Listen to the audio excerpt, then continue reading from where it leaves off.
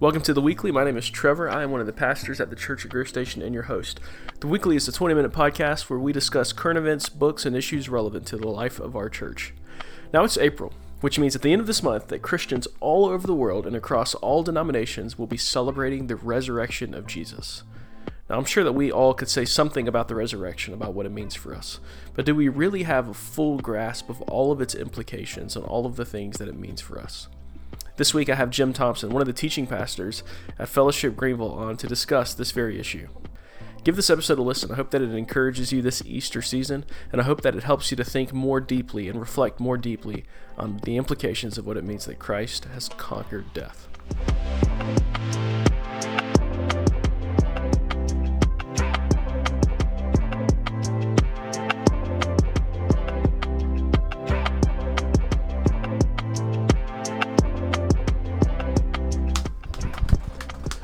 All right, Jim, what's up, man? How are you? I'm great, Trev.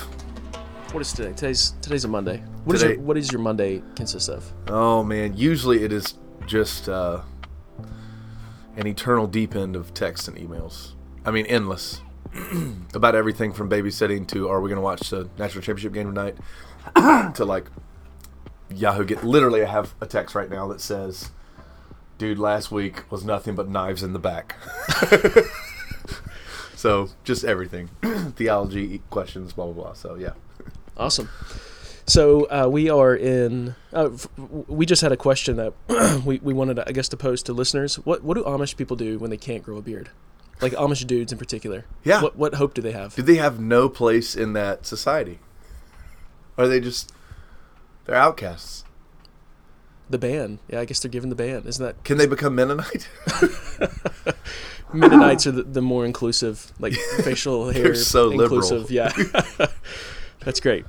So we're coming up on the Easter season. It is just around the corner, 2 or 3 Sundays away from us right now as we record. What do you have any Easter traditions that your family observes each year? This is going to sound super dumb. I wear a black pocket t-shirt every day of my life. I have like 12 of them. And on Easter Sunday every year, like people used to talk about getting dressed up for Easter church, I wear a tie-dye shirt every year. The same one. And and I literally put it back in the closet, and I might wash it. I don't know. But I'll wear it again Easter Sunday. And like, that's the lamest tradition ever. I don't know. It's nice family time, nice family day. I'll go see my parents, but sadly, nothing huge. In Jim's office, excuse me, he's got a picture of his dad with a very delightful mustache. Is your dad still mustached to this day? No, I grew my hair out really ugly in college, and I said, Dad, I'll and he hated it. I said, Dad, I'll cut my hair if you shave your mustache. And Mom liked it so much. So I saved Mom. That's the deal. That's what it is. Yeah. I spared her. That's wonderful. All right. Well, here's a totally unrelated question to surprise you with. All right. What is something that a ton of people that are obsessed with that you just do not get the point of? Oh, no. I mean, I could get in so much trouble. So much modern music where I'm just like, I don't know. Like, can I say 21 Pilots and not get shot by millennials? You can say 21 Pilots. Yeah. Politics? How about just broad stroke? Yeah. No, there's a lot. That's scary. I'm scared to answer that. Say it again? Something that a ton of people are obsessed with, but you just don't get the point of. Fashion? That says the man, with I don't black get t-shirts. It. And I try so hard not to make it like I'm spiritual and you're not, but I'm just like, oh man, don't you realize everybody's gonna get fat and saggy? Like that's my thought. It's like, yeah. But people could say the same thing to me about all my stupid ways, so I know that it's the same difference. Fair enough. I would say something that a ton of people that are obsessed with that I don't get the point of. Pets would be it for me. Yeah, you're getting shot at for sure. Definitely. Yeah. Like I appreciate what dogs are for people. I just don't get it. Dude, so there's that. One of our worship leaders made a passing comment the other day about how his dog annoyed him, and he got a 4-page email about this lady who can't have kids and her dog is like a child to her, and it put him in a tailspin. It was pretty intense. Yeah. You don't badmouth Fido, man. And I think she has started like an online global ministry for women for whom this is the case. Oh, wow. And so he was like, what do I do? He felt so bad. Man. Well, I take it back then. I guess pets have a place. I recant. Yeah. I'm going to go see all the dog cartoon movies now. Pets too. Yeah. I have to see this anyway because of my children. Yeah. So, all right.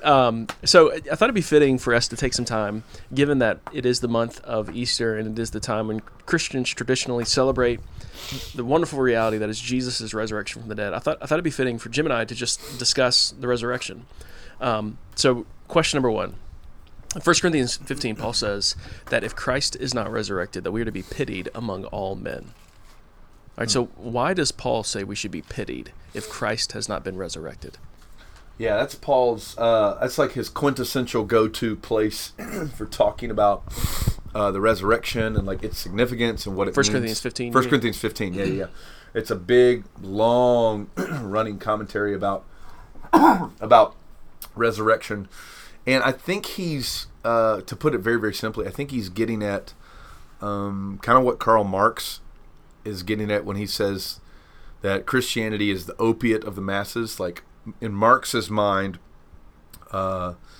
Christianity, the belief system of Christianity, is a pill that you take, that you swallow to make you feel better right now. Because in Marx's mind, he's like, clearly it has no bearing on the future, on life after death or anything, because what we see is all that is. And so Paul is basically, I think, adopting a very similar point of view that if Christianity, if belief in Jesus and forgiveness of sins is merely for this lifetime, it's a pretty weak thing if it just helps you do something for a few years here on earth, and if there's no extensive hope for it. So I like to see that as a parallel between what Paul's saying in 1 Corinthians 15 and that Karl Marx adage. Yeah, Paul's just saying that anything will do if it's just about living functionally in this life. Like anything that'll keep you nice, keep you moral, whatever might do. Or who cares? Like, you can go live how you want, do what you want, sleep with, drink whatever, blah, blah, blah, blah, blah, etc. Do what you want. But in his mind, somehow the resurrection reframes that entire dialogue, and you're pitied if Christ is not raised, and if we're not going to be physically raised one day in the same way that Jesus was.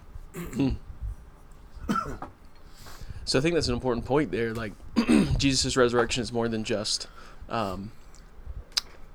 that's why it's at least important to affirm that Jesus' resurrection was a physical, legitimate, actual resurrection, and not kind of like a spiritual resurrection, because like what Jesus is doing there is assuring us of an actual physical life after death. Yeah, I think about 100 years ago there were some more theologically some theologically liberally minded people, and they were like, oh yeah, the resurrection is this thing in your heart by faith, that Christ rises in your heart by faith, and that the bodily resurrection, because these people were trying to have their like science cake and eat it too, and their physical resurrection just doesn't jive with what we know of science. No. Yeah, it's blasphemy to the material world kind of thing. And so Paul is, I think the resurrection in Paul's mind reaffirms the goodness of the material world at the hands of a creator God.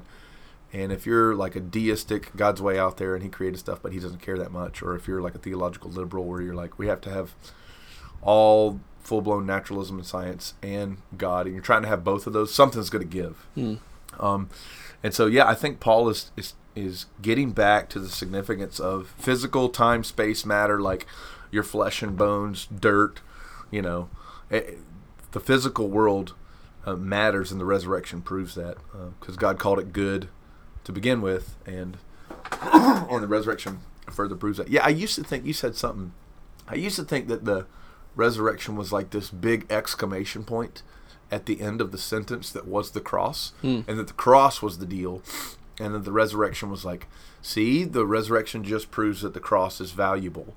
And I'm not talking about devaluing the cross, but I'm talking about how the cross and resurrection are seen as this a collective exclamation point to God's goodness and God's love for creation. And even when you get to Acts, us conservative evangelicals were like, the cross, the cross, the cross. And I don't think it's that you can minimize the cross, but you can minimize the resurrection. And so in Acts, they talk about the resurrection more than they talk about the cross. But I think it's in the same way that faith and repentance work together, cross and resurrection work together. And so anytime you see resurrection, cross is implied. And anytime you see cross, resurrection is implied. And so, how dare we divorce a couple that the Bible has happily married kind of thing. So I think that's important for conservative Christians in America, because if we emphasize the cross, we can talk about sin and make people feel bad, especially as pastors, like we can do that. But the resurrection has to shape the way we talk about that stuff as well. Yeah, that's good. So what does the resurrection do then? If it's not just the exclamation point at the end of the... What does it do? What does it do? Yeah, so what is Jesus accomplishing in his resurrection? I probably stole this line from something somewhere, but it's like, if the cross is the first seed planted in God's new world, then the resurrection is the first flower to bloom. So resurrection is to say that God wanted physical, tangible life with actual human bodies and actual plants and animals and rocks and trees and skies and water and clouds and stuff. God wanted all of that to display his glory and beauty perfectly. And sin and death and hell don't come in and go, aha, you can't have that stuff anymore, and heaven's going to be Bugs Bunny and Harps clouds on cloud, and out-of-tune Baptist pianos. Yeah, that's Baptist which are not physical, you just hear them somehow. Sin and death and hell don't have that power. God has the power to redeem the physical world that was broken, and that physical world includes our physical bodies, our minds, our wills, our emotions, and our bodies collectively together. So I think the resurrection is that God is making a new heavens and a new earth, a new creation come to... He's bringing a new creation to bear on the old broken creation that's full of sin, death, and hell. And that includes our hearts, and that includes the way that we interpret Grand Canyon sunrises, and that includes relationships, etc. And so the resurrection is not just God is good and the cross does forgive. It is God is currently, not one day, but God is currently and will one day bring heaven to bear on earth, bring new creation to bear on the old broken creation. And that includes our eternal souls and our physical bodies, etc., etc. And so I think that's part of what is included in Paul's mind with you're going to be pitied. We're most to be pitied if resurrection isn't real. It's a restoration of redemption. Even Paul says in Romans 8, creation waits for the redemption of our bodies. Creation wants its rightful proprietor back, i.e. human beings. Yeah. And so creation's like, guys, we're ready for you not to be terrible at your job anymore. So we're made to physically partner with God in this good world. N.T. Wright has a line where he says, sin, death, and hell, elusive though they may be, whatever they are realities that make us less truly human. And so resurrection is the thing that will make us more fully human and to commune with God and each other. That ties back into, I was telling you that we're going to be teaching the 7 deadly sins later this year, and the idea that vices are hollowing us out, and that our vices are soul destroyers, which sounds kind of melodramatic, but I think it's kind of an accurate portrayal of what they're doing. They're deadening us.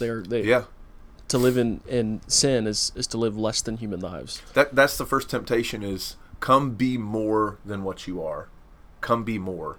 And then when you get to the thing, it makes you less. Ironically, yeah. Yeah. And so, what did you say? Soul destroyers Soul or something Destroyer. like that. Yeah. That's a new metal band Trevor and I are starting. Soul Destroyer.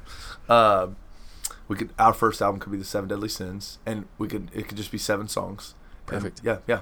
We're all over this. And all of them are the Latin names. Like to NVIDIA. Be super Catholic. NVIDIA for envy. Yeah. NVIDIA. Doesn't that sound... Yeah, that's a metal song. No, but that is... To tie it back to resurrection, resurrection is this reality in the past, Jesus' historical resurrection, that promises us a day when we will be more fully and more totally human. And sin, death, and hell are these things that we smell, taste, experience, and bump up against us right now that make us less truly human, while the promise of being found in the second Adam, Jesus, the truly human one, awaits us in the future, and we're called to like start to reflect that now. And resurrection is kind of the category for Paul, I think, of how we should think about those things. Yeah, so in Christ's resurrection, we are assured of like what God does to Jesus in the resurrection, he's going to do for all of creation, yes, including us, and kind of chiefly among that us, those who have been united in Christ. That's the ticket. That's another N.T. Wright line. What God did for Jesus in the resurrection, he will do to all of creation one day. And if you don't have the book, if you want to think more about this, N.T. Wright wrote it. He wrote a killer book called The Resurrection and the Son of God, and it is like... It's a monstrosity. It's massive. It'll hurt you. It's a weapon. But it's like 1,000 pages. But then he wrote an abridged called Surprised by Hope, Rethinking Heaven, the Resurrection, and the Mission of the Church by N.T. Wright.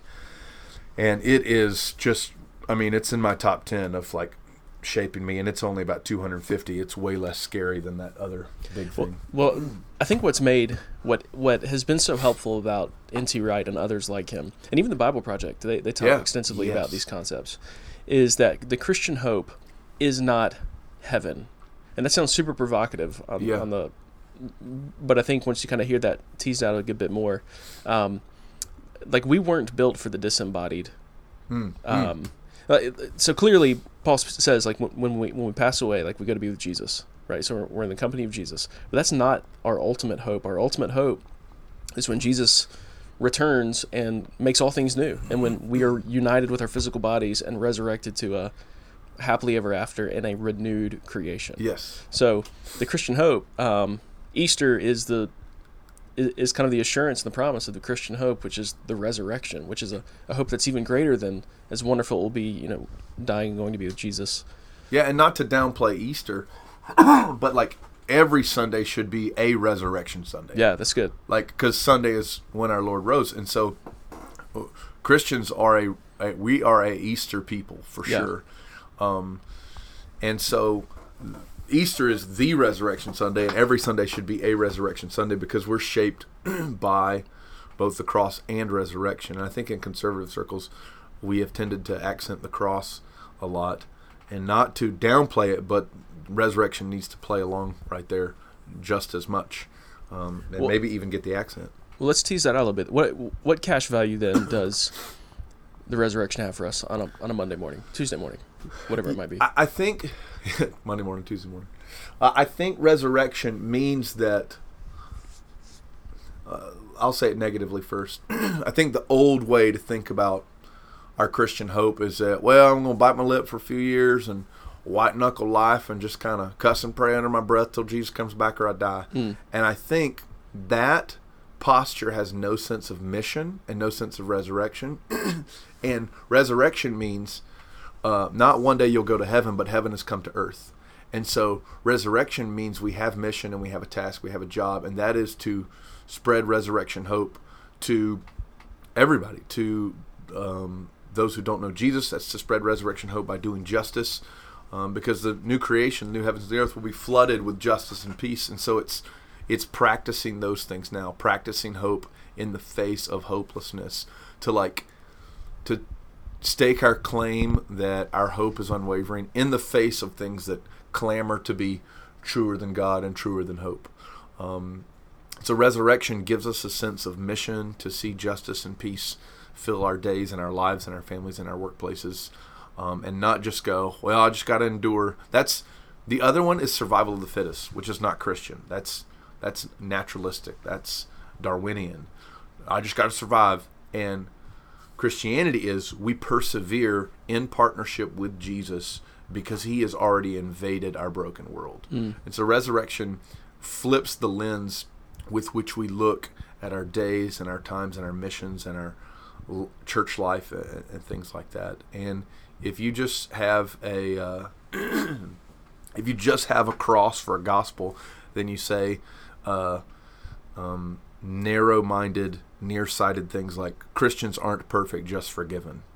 And I go, no, man, you're more than that. Like, you have the fullness of the Holy Spirit. You have an unshakable hope. You have a task, a responsibility, a partnership with Jesus to bring justice and peace to the world through his sin-forgiving, hope-giving resurrection. And so, yeah, I think the resurrection in Paul's mind, and you see these things in Romans 8 and 1 Corinthians 15, at the end of Philippians 3, you see these things a lot of places. But again, I think for so many Christians, it's just, well, Jesus ain't dead no more, so that proves that we can actually have forgiveness at the cross. And I go, yes, but. Yeah, that's so short-sighted. Yeah. Well, even kind of mentioning a moment ago, like when we become virtuous people, and as we become virtuous people, we're becoming resurrection people. Yes. Like there is that aspect of it, that as the Spirit works in us, the same Spirit that rose Jesus from the grave is like making us alive, making our hearts alive, and turning us outward, and making us people of humility and kindness and patience and gentleness and all those other things. Yeah.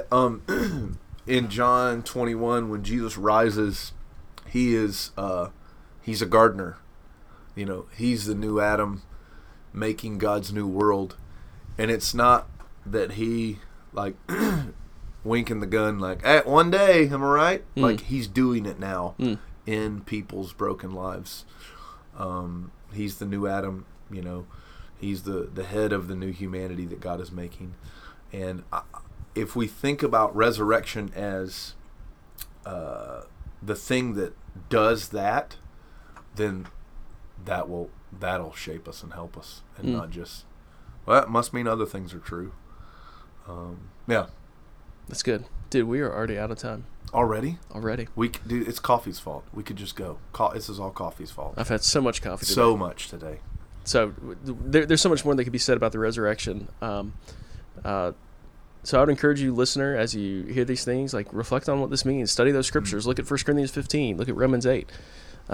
Read books on the resurrection. Let us be people of the resurrection. I hope this episode was encouraging. Jim, thanks for dropping on. And I would also say reread those resurrection narratives in the Gospels too. They if you start to think about them like this, they start to pop a little bit. Yeah, that's good.